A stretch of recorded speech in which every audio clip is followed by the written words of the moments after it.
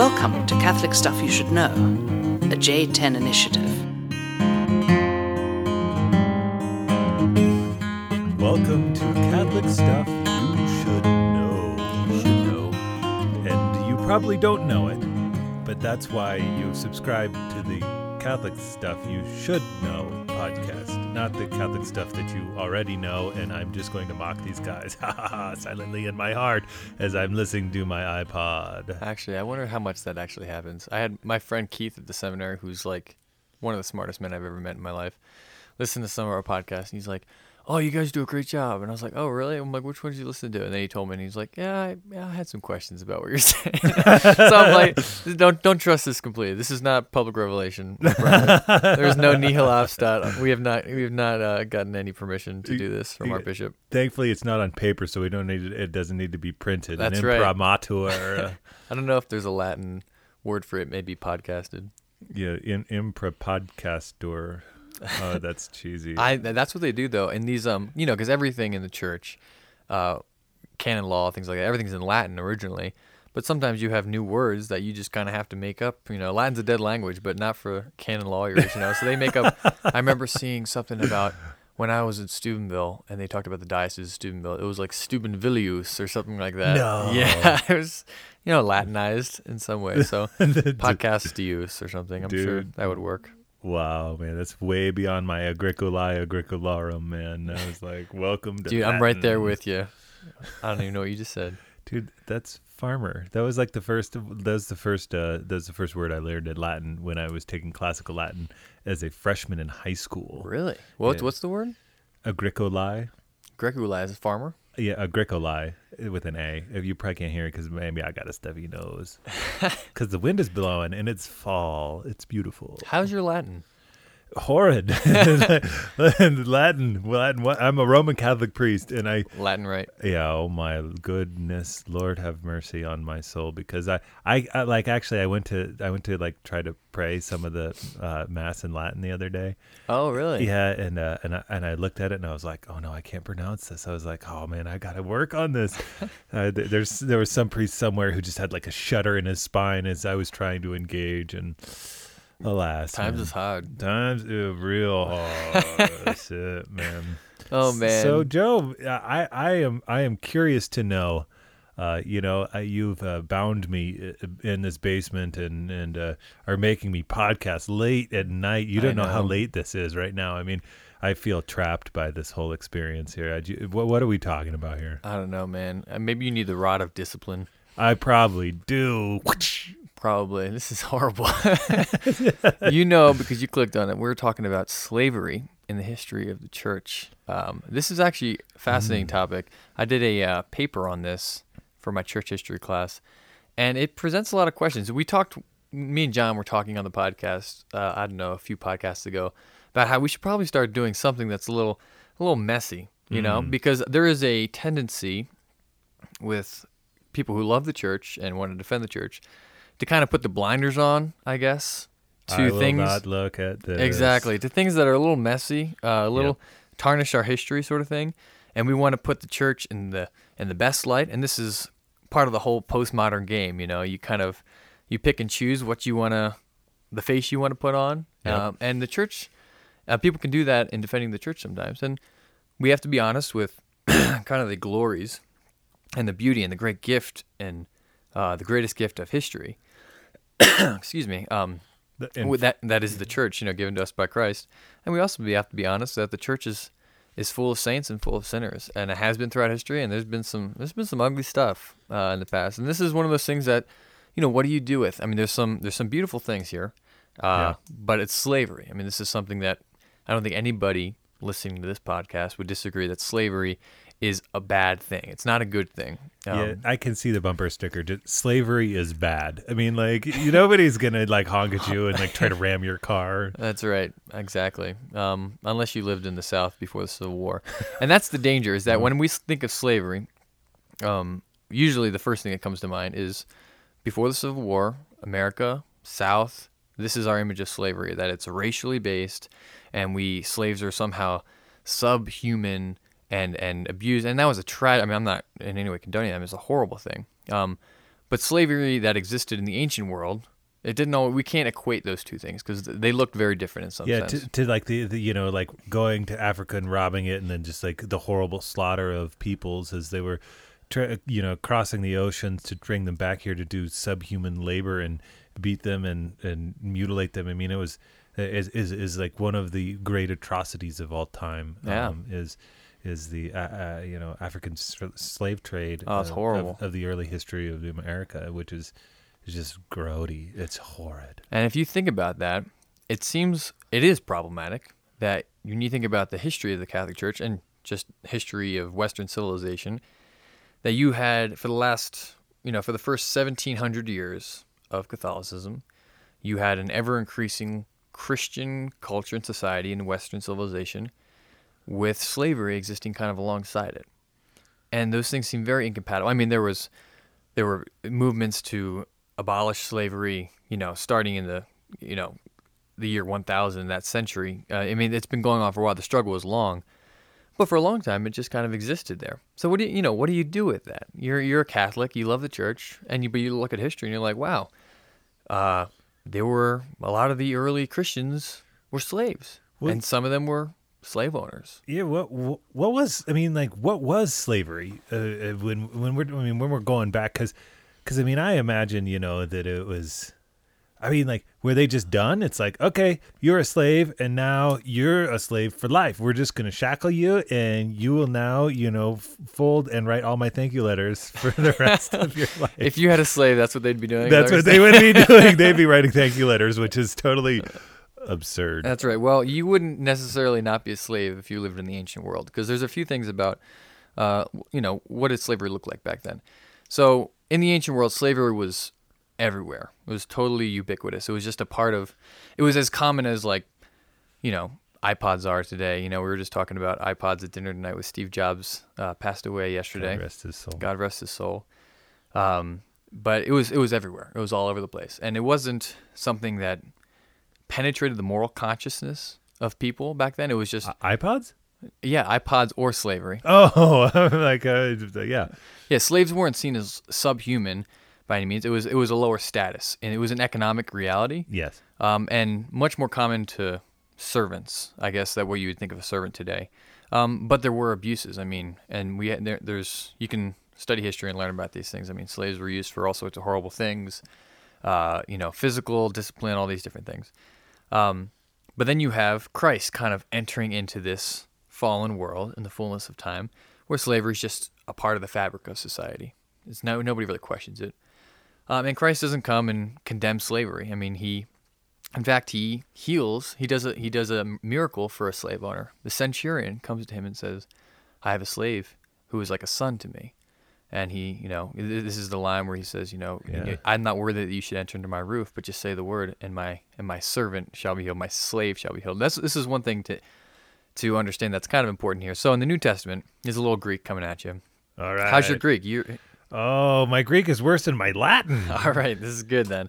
Okay, so this is going to be fun. So in the New Testament, almost anytime you see the word servant in English, you can pretty much just substitute slave. Oh. Because in the Greek, it's all the same word. The word is doulos. You be my servant. Yeah, that sounds a lot better than the slave song, right? You be my slave. That's a little awkward. I think that would change the sentiment of that song in pretty serious ways. It really would. I mean, because we have a whole, slavery is a very negative thing in our consciousness right now. But servant seems a little more palatable. Yeah, definitely. But no, it's true. I mean, and this is all over the New Testament. You see servant. I mean, Paul calls himself, "I am the, Paul, servants of Christ Jesus." Paul and Timothy, servants of Christ Jesus. Be servants to all. Whoever would be first must be the last, must be the servant of all. You can just substitute all those. Paul, who is the slave of Christ Jesus. Whoever would be first must be the slave of all, because it's all the same word. That's a pretty important concept. Then, if then we really have to understand what the spirit of a slave is. Yeah. Because if I'm enslaving myself, like what? I'm giving my freedom over on some level. It's huge, man. It's absolutely huge. And that's the difference between servant and slave, even in our definitions now. What's the main difference? I mean, they might do a lot of the same things. Yeah. They'll write your thank you cards, and they'll do your laundry, and they'll cook your meals. But the difference between a slave and a servant is that the slave isn't just serving. The slave he actually belongs to the other. And it's not familial. It's not. Yeah, it's my whole. You possess me, and That- if we're talking about that on a worldly level, that's Yeah. that can be a horrible thing, and that can really demean and kind of wipe away the personhood and the autonomy of the person. But if we're talking about this on a spiritual level, like God, I want to totally belong to you. I don't want to just serve you. I want to be yours. And He has purchased us at a great price. I mean, Paul uses that language, and he calls us the slaves of God. Like this is when this is redeemed, this concept of slavery, and then that's totally that shatters our understanding of what slavery is, to try to redeem this and have a more positive view of this, not on a worldly level. Yeah. And it's a good thing that slavery is abolished. I'm not trying to make a case that we Amen. should bring it back by any means. No. But Even to for what- my thank you notes, which are manifold. it's worth having just do this. Thank you. Yeah, note yourself. I'll just hire somebody. It'll I'll be just okay. hire somebody. That's right. But there's a certain sense that we need to recover a certain notion of what this means to be a slave, because we're all Paul's telling us we're all slaves of Christ. He wants us to be slaves to one another. And really, a small tidbit from from Revelation. There's a part in Revelation where Paul's talking about the slaves of God, or the servants of the Lord. And he says, and they will see the Lord face to face, and His name shall be written on their foreheads. That notion of the name being written on their forehead, Yeah. that was something that was taken from slave culture. Slaves would have the mark, almost like a brand, of their master on them at some point, sometimes on their face. And Paul is using this thing that's in the world and is part of the fact. I mean, this is just part of it. This wasn't a moral issue for them. This is just the part of society, It's the just economics. a sociological and economic reality. Exactly. And he's taking this, and he's using this this is actually John using this to illustrate our relationship to God, and God, we totally belong to Him. But the Father doesn't look at us and say, "You are my slaves." We say to Him, we belong to you. We're your servants. We're your slaves. And just like the prodigal son who says, Yeah. "Take me as one of your hired servants," the Father says, "You're my son." And that's the relationship God wants with us. He doesn't want us to. I mean, we come to Him, we give Him our whole lives. Yep. And we take the lowest place with one another as a slave. The slave is the lowest of society, right? But God lifts us up. Father lifts us up and says, "You are my sons. You're my daughters." So there's some rich stuff here. But this is more of a spiritual, I guess, understanding and direction. Yeah, which I can get that. You go low, and the Lord will lift you high. That is like the essence of the scriptural reality. You the lowest. How low can you go? And This He's is gonna what lift you up. when Our Lady, the Magnificat, when she's singing her song, and she says, "I am the handmaid of the Lord." In the Greek, that's actually she's saying, "I'm the doule. I'm the slave. Sorry, I'm the slave girl of the Lord." Isn't that wild? That's wild, and so, but there's still a problem with slavery. There's still a problem with slavery. Because you know what? If owning people is contrary to their dignity. Exactly. I mean, treating a person as property. I mean, this is the fundamental problem with slavery, is that you see another person as your property and nothing else, as a mere something to be bought and sold, as you would buy and sell cattle or other possessions, And, right? and not an end. In itself. Exactly. Exactly. So this is the problem. We're a couple of personalists around here. You're like finishing my personalist sentiments, man. Here Oh, we go. man. I love it. Okay, so how do they look at what was slavery? What were the attitudes of Christians towards slavery? So, for the first 1,000 years or so, Yeah. there weren't a ton of people speaking out against slavery as an institution. I mean, Jesus himself didn't seem to condemn it, and he did condemn a lot of things that Needed condemning. probably could be condemned. But he himself said, "I did not come to condemn; I came to save." And I think that's the important thing to remember with Christ, because Yeah. people say, Jesus could have solved world hunger. I mean, he could have, or at least freed the Jews from oppression of the Romans. But Jesus's mission and his fundamental concern wasn't to kind of fix our world up and to kind of clean things up and kind of solve injustices that were happening, and they're everywhere. His main concern, his main mission, was to free us from the slavery of sin, which is the deepest slavery, and to seek us out and to save us by what he did on the cross and his resurrection. And the church just took up that mission upon herself to bring this salvation to the world. So when the church got, when Jesus ascended and Pentecost happened, the Holy Spirit's there, and they're getting sent out to the four corners of the earth. They're not thinking we we need to solve all the social injustices going on right here. They're not even concerned with that as much as like, we need to free people from the slavery of sin. And we need to bring the good news of salvation of Jesus Christ to every living being on this planet. And so they went out and that's what they did. And slavery ended up being tolerated. I mean, if you look back at the records we have from history, Yeah. it was more likely than not that most Christians were slaves. And there's reason, and we have Pliny, who was a Roman governor at the time, was talking about these Christians. And he's like, it's kind of a religion for the poor and for slaves, and there's some of their leaders who aren't slaves, but it seems to be like a slave poor person kind of thing. Yeah. Uneducated people were doing this, but we had some great thinkers at the time as well. But we know that probably most of the Christians were slaves in the beginning. Yeah. So there's that sense, but we also know that there were Christians who were slave owners, and in the letters of Paul, he gets instructions to husbands and wives and children to their parents, and then he goes, and for slaves, be good slaves. Yeah. Serve your masters well, and what he said to them was, serve your masters as you would serve the Lord. In fact, the Greek is the same word, serve your Lord as you would serve the Lord. Man, that's a serious challenge, because I'll tell you what, it's hard enough like serving your boss, and you get to go home, and you're like, dude, my boss, he reminds me of Michael Scott from The Office. And actually, I'm a boss now, and my biggest worry is I'm like Michael Scott. No, like this is the thing, and I can see my employees struggle every once in a while. They're looking at me like, oh no, man, seriously, and that's hard enough. And but Paul would speak to them and say, serve your pastor as you would serve the Lord. And that's intense stuff, man. Those words are hard. Yeah, man, it is hard. But see, Paul's concern was the salvation of these slaves, not to set them free, but for them to be saints. And he had instructions for the slave owners as well. Masters, treat your slaves justly and fairly, and remember that you yourself have a master, and he also said, and you will be judged altogether. Like in Christ, there is neither man nor woman, no Jew or Greek, nor slave nor free. Yeah. So I mean, there is in the Christian attitude towards slavery wasn't that you're subhuman or you're less of a person, or anything like that, but it's really just that this is part of the fabric of our economic social systems. Nobody's really morally questioning this system or this institution of slavery. Yeah. But they're saying let's get to heaven, let's be saints here, and remember that none of us, we're all on the same level, rich or poor, it doesn't matter. You're all one. You're in Christ. We're all the same, and so that's important to remember. And we see this because there were slaves who became saints. And they were revered and held up just next to non-slaves. I mean, we have Felicity and Perpetua. We say those names in the Roman canon, right? Yeah. Wasn't one of them the owner and the other one was the slave? No, they were friends. Felicity was a slave. Okay. And she was pregnant and a slave. Perpetua was a new mother, I think, and was not a slave, but they were friends.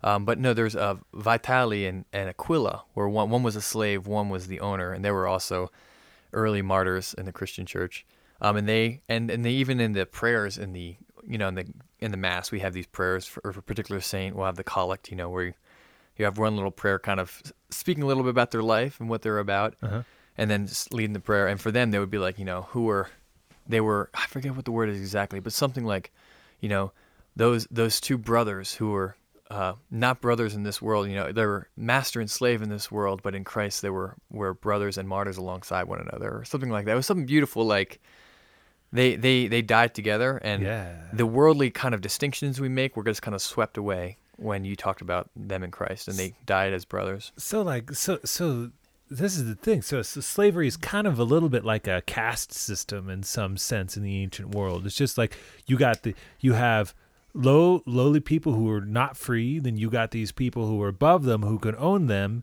and then you have and really it's kind of a two-tiered system almost. It's like either you are free or you're not free, and then you own or you don't, or you're not owned. Could you get out of slavery? Yeah, you can. You could buy your freedom in the ancient world, but if you're a slave, how do you make money? That's a good point. I don't even know. I've always wondered that, just in general, just like I've always wondered that in prison too. I mean, like how do you barter stuff question. in prison? But I know that another thing. This is the interesting. So we have Pope Gregory the Great. I think he was around in like the 600s or something thereabouts. Okay, but he's Pope Saint Gregory the Great. He's like Gregory the Great. Gregory the Great. Gregorian chant. Gregorian chant. He's a huge figure. He was great. He was incredibly influential in the first millennium of Christianity. But he bought and sold slaves. And what do you do with that? But he also had things where he'd say, but he would like talk about slaves as brothers as well. And he also encouraged people to buy slaves and then free them. So there's a certain sense, this is interesting because it's kind of messy. There was a certain sense that slavery is not a good thing, and they would talk about slavery as a result of sin. You know, in the Old Testament, the first time we see slavery is with Ham and Noah. Noah has a son, Ham, and he says, "Cursed be you, Ham," and says, "You will be a slave to your brother." And this is the first. I hate cursed ham. Just in case you're wondering, I always bless my meal before I eat. Oh. That's important. I'm sorry. That was horrible. Really, I'm sorry, Michael friends. Scott, everybody. Yeah. Hi, everybody. Oh my goodness. But so I mean, so Ham, does Ham get out of this, or is he locked in for life? Ham is, I think, it's the last mention we have of Ham. Well, he has some kids. We know his kids were, one of them was Egypt, and so there's been these parallel. I mean, this is a horrible thing, but the African slave trade. Yeah, there were some Christians who were using that as a defense for the African slave trade. Well, oof. Ham was cursed with slavery, and his son was Egypt, who was in Africa, and so clearly this is part of the providence of God. And it was just like, no, like this is. Who gave you that interpretation? So I mean, this is a horrible way that people would use Scripture to defend slavery. Yeah. But this is but the reason I brought this up is because the fathers of the church would always see slavery as a result of sin. We live in a fallen world. This is not a good thing. But there wasn't a sense of like, we should do something about it and change this whole system. I mean, they weren't even thinking on that global level. I mean, they didn't have the communication, the technology to communicate on a global level. But where they could, they tried to move away. If you could buy slaves and free them, that was seen as a great thing. But at the same time, it was tolerated. And I think the main reason it was tolerated was because slaves were becoming saints. And they're, in the end, that's kind of all that mattered.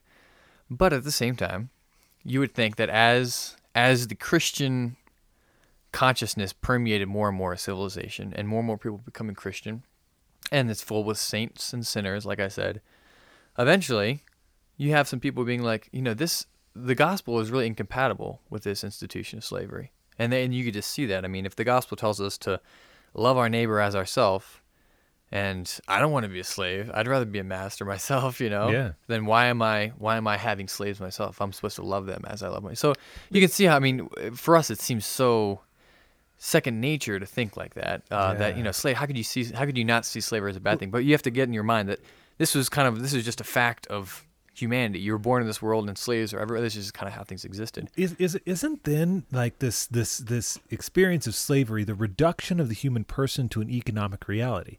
Because essentially, it's like you can't pay your bills, your wife and your family are now slaves, dog. This is how it is. Yeah, it's true. I mean, it's not like people are like, hey, I think I'm going to go become a slave. I think that's really my good plan. Mm-hmm. Yeah, really. I mean, whenever I've heard about it or read about it, it's that experience of either that or somebody's caught, or like we have Joseph, whose brothers sell him into slavery. They want $20 or 20 silver pieces, and they sell him off. And yeah, it was much, much more of a social reality. It wasn't racial. That's another good thing to keep in mind. This wasn't something like a certain races were slaves. It was more like people who had nothing else to do. And sometimes it was a people were conquered, or a city was conquered, and they would take your people and make them slaves. And that was obviously not a good thing. I mean, you're taking innocent people. We're not condoning that at all. But this is kind of how it functioned, I guess. But eventually, people start questioning it. John Chrysostom was a big guy who was like, slavery is not a good thing. You should sell a slave, or you should release slaves and stuff like that. So little by little, you start to see more and more people speaking out against slavery. So this is kind of this is totally Doman theology as far as like my analysis of this. Welcome to the Theodome. Exactly. Oh, nice. I like that. Yeah. But this is how I've seen, just in the research I did about this, is that it wasn't a part of the moral consciousness. It was everywhere, and it wasn't really a part of, is slavery good or evil? That's not how people were thinking. It just is. And let's be saints in this. Yes. And there's something, you could be a just slave owner in that sense, treating your slave like a son in a lot of ways. And we see that with the centurion, right? Yeah. He's a part of his household. And I'd imagine St. Gregory the Great. Yes, and you read the letters that he wrote, and that's the way he taught. I mean, they were baptized, and he loved it. there's a certain sense that you can see this guy's not exploiting people like crazy, but he's cooperating with this institution, and he's living in this reality of this whatever 6th century world. But okay, so as the centuries went on and the gospel permeated more and more of the consciousness of the civilization, I think you see the moral it penetrating the moral consciousness of people more and more, like John Chrysostom, like some of these other leaders. And so whereas before, when it was just kind of part of the fabric of society, I don't think anybody was really culpable for having slaves, or, I mean, they could be culpable for how they treat their slaves. But as far as participating in the institution, I don't think that was something that they were seeing as good or evil. But when this became questioned, and when this, by the 10th, 11th, 12th, 13th, 14th, 15th, 16th, 17th centuries, when you start to see some real problems and some real ugliness. I mean, slavery, and there's some real debates, like, is slavery good or is it wrong? I think you see more and more hypocrisy with Christians and with non-Christians alike, with people who are Christian in name. I mean, this is what we say: the church is beautiful. The mystical church is the greatest gift, and we need to stay into the church and within the confines of the church to receive the salvation that Christ has given us through there.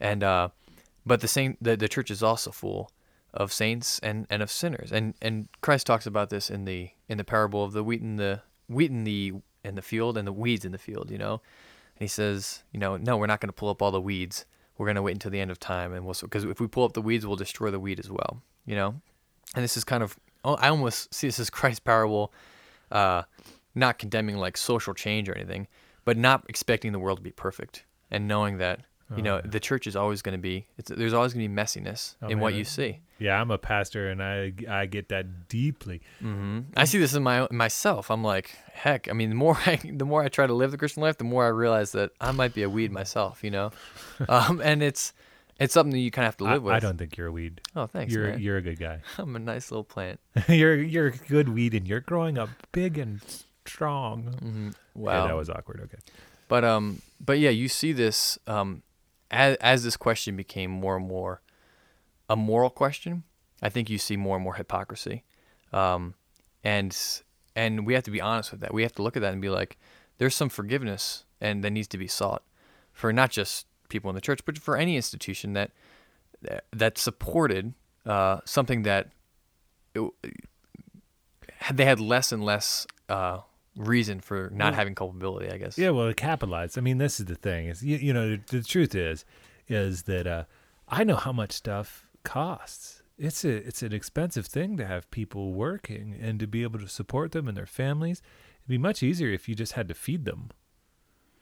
Yeah, seriously. And it's just free labor. Like, hook me up, man. This sounds great. Mm-hmm. I like the sound of that. Yeah, it takes a lot of courage to kind of to move away from these things, but the gospel takes courage. Living the Catholic faith is never easy, and anybody. I mean, and it's easy for us to look back and with judgment, I guess, upon a lot of people who might have lived in this reality and participated in this institution. And there's a certain sense that we should make a judgment on their actions and be like, okay, this is not a good action. But at the same time, to judge their souls and to judge their intentions, because we could turn around and look at ourselves and like, there's a lot of ways that I cop out of the gospel, and I compromise about things that look like they're okay, but they're really just me running away from the cross and running away from Christ in a lot of ways. So it's an important thing to keep in mind, but it's messy. But the beautiful thing is that even when slavery was abolished in the 1700s, starting with Great Britain, have you seen that movie Amazing Grace? Yeah, man, that's powerful. It's a beautiful movie. Man, that's intense. Mm-hmm. And that William Wilberforce, the main character there, he is one of the great abolitionists to end or at least begin and initiate the movement of abolition. He wasn't Catholic himself, but he was motivated by deep spiritual and gospel convictions. Like basically the abolition of slavery happened really for the first time on a wide scale in Western civilization because of people inspired by the gospel of Christ. And I think that's something to keep when we kind of weigh these two things and be like, oh, look how bad Christianity's been. They tolerated slavery. But really, no, they were, for 1,700 years. For 1,700 years. But in the end, what abolished slavery was the message of Jesus Christ permeating into our social structures. And that's not why the gospel came, to fix our social structures and social justice and all these things. But social justice, but it does affect that. Exactly. And social justice is something that is something that we need to move to, and the gospel should affect our social systems. And it's kind of the challenge for us now. It's like, well, what are the things that may be unjust in our social life now, that, you know, maybe we have the capacity to bring the gospel of Christ into a deeper lived reality. I think it's really important too that the church has never taught on slavery. It's never like sent out an encyclical Slaverus para humanis. That's my Latin joke. There you go. Slavery for humanity, and then it wrote an encyclical about how great owning slaves are. This is it says it does give some guidelines for a reality that is there, but it remains neutral in its teaching. There's never like a cathedra teaching from the Pope that's saying, hear ye, the slavery is good. No, it was a tolerated reality, a tolerated one, until it was more fully understood, even into these moments now of saying, we live where the person must always be treated as an end in themselves. And but that's that slow conversion. It's the slow churn and transformation of culture, even in of itself. And that's what it actually worries me now that we're entering into sometimes a post-Christian civilization, that we're actually we're starting to get. We don't have necessarily the same economic full life slavery that once was, but the slavery of sin is so rampant now, and it's so easy to get people into a place where they're just so dependent that they're just suckling, and that there's no way freedom outside of that, and so that gets me worried, because this long, slow process of the understanding of who the human person is now actually really at risk again. Even in just the understanding of the death movements of euthanasia and abortion. I mean, these things are. I mean, in some ways, these are a new and different distortion of the human person that's very, very difficult. And I don't mean to move this into another place, but that's where, man, I'm looking at thankfulness, even though you're saying, why didn't somebody do something about this earlier? Right. Why was the Pope, in the slave trade? Why? I mean, what is this? But it's not happening now. And it is transformed. And otherwise, man, like. Yeah, that's a good point. I haven't really thought about that. I mean, but the dangers that we can get into when we begin to reject the gospel of Christ, and we're guided only by our own, what we see as good, or what we see as just or right, or as life-giving, and as leading us to life. But without Christ, we're in death, And so, and this is kind of brings us back to what we were talking about at the beginning, where Christ came not so he could fix all these things, but so he could free us from the slavery of sin. Yes. And redeem us in that way, and it affects that slow change, because there's realities. I mean, even just in unbridled capitalism, even in Marxist analysis socialism, it's like the gospel can enter into any social environment and utterly transform it. Yeah, and actually then show forth the true parts of it. I mean, and that's what's so wild is that there's nothing that we have to be afraid of when we are in the truth, because the truth is one, and it's good, and it's beautiful. I mean, and it really finds its own level. But this is the thing. That's why it's not just Roman Catholicism. It's why it's Ukrainian. It's why it's Russian. It's why it's Filipino. It's Japanese. It's Asian. I mean, all these people live in just totally different capacities. Now, in the East, there's still a lot of There's a lot of slaves still. Actually, there's sex slaves, and I have a friend who's out in Phnom Penh working with women, trying to get them out of the sex slave trade, and men now too, and teaching them to print T-shirts. Really? Yeah, so that they actually have some way to sustain their lives, because they get tied into this and they don't have any way to make enough money to actually get out of this experience in their life. And so there are still places around the world. In the West, it's not happening in the same way. Now, they do get imported, and there's still evil people who are trying to do this thing where they don't have to. They can just exploit people and get what they want out of them. I mean, that's what that's about, and that's evil. I mean, there was a place in Boulder here. They were shipping in Thai cooks. It was a Thai restaurant. Really? Yeah, and they were shipping in Thai cooks, and they kept on promising them all this money, and they would make them work hard, and we're like, oh, we're gonna pay you, and then this place got totally busted. It was about 2 years ago, and they just took them out. I mean, it was like, and it was essentially they were capitalizing on the work visas, and then they send them back with no money.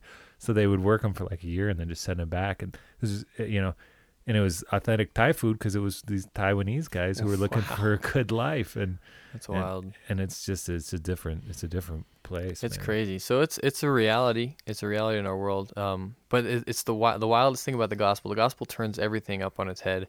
That like, whereas in a worldly system, whoever has the most power would try to subject everybody to their will and to make everybody slave to them. But Christ, he took the form of a slave. He who is the most powerful, he came to the lowest place, and that's what he calls. And that's the Christian life. I mean, I don't know. This is totally just me speculating, but I'm like, maybe that's part of the reason why slavery was such a wonderful way to teach about the gospel, because it's like the hardest part isn't freeing all the slaves in the world. The hardest part is becoming a slave yourself. That's what we're called to do. It's hard to say, I'm going to serve this person and serve them as my master, in the sense of like, I'm going to subject my will to them. I'm going to take the lowest spot, because that's where Christ is. If I want to be with Christ, I'm going to be with the lowest of the lowest of the low.